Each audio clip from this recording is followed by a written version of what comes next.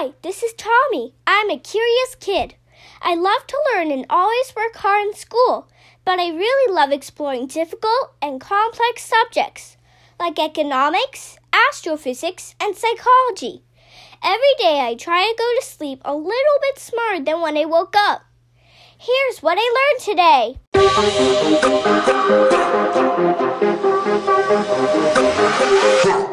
Hello, everyone, and thanks for taking to episode 211 of the What I Learned Today podcast. It's Favorite Quote Friday. Today's quote is from Napoleon Hill. Hill was an American author, journalist, and lecturer who lived from 1883 to 1970.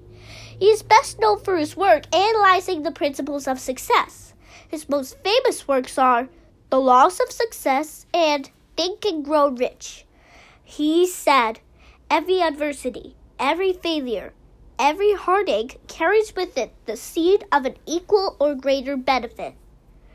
I really like this quote because it reminds us the importance of perseverance.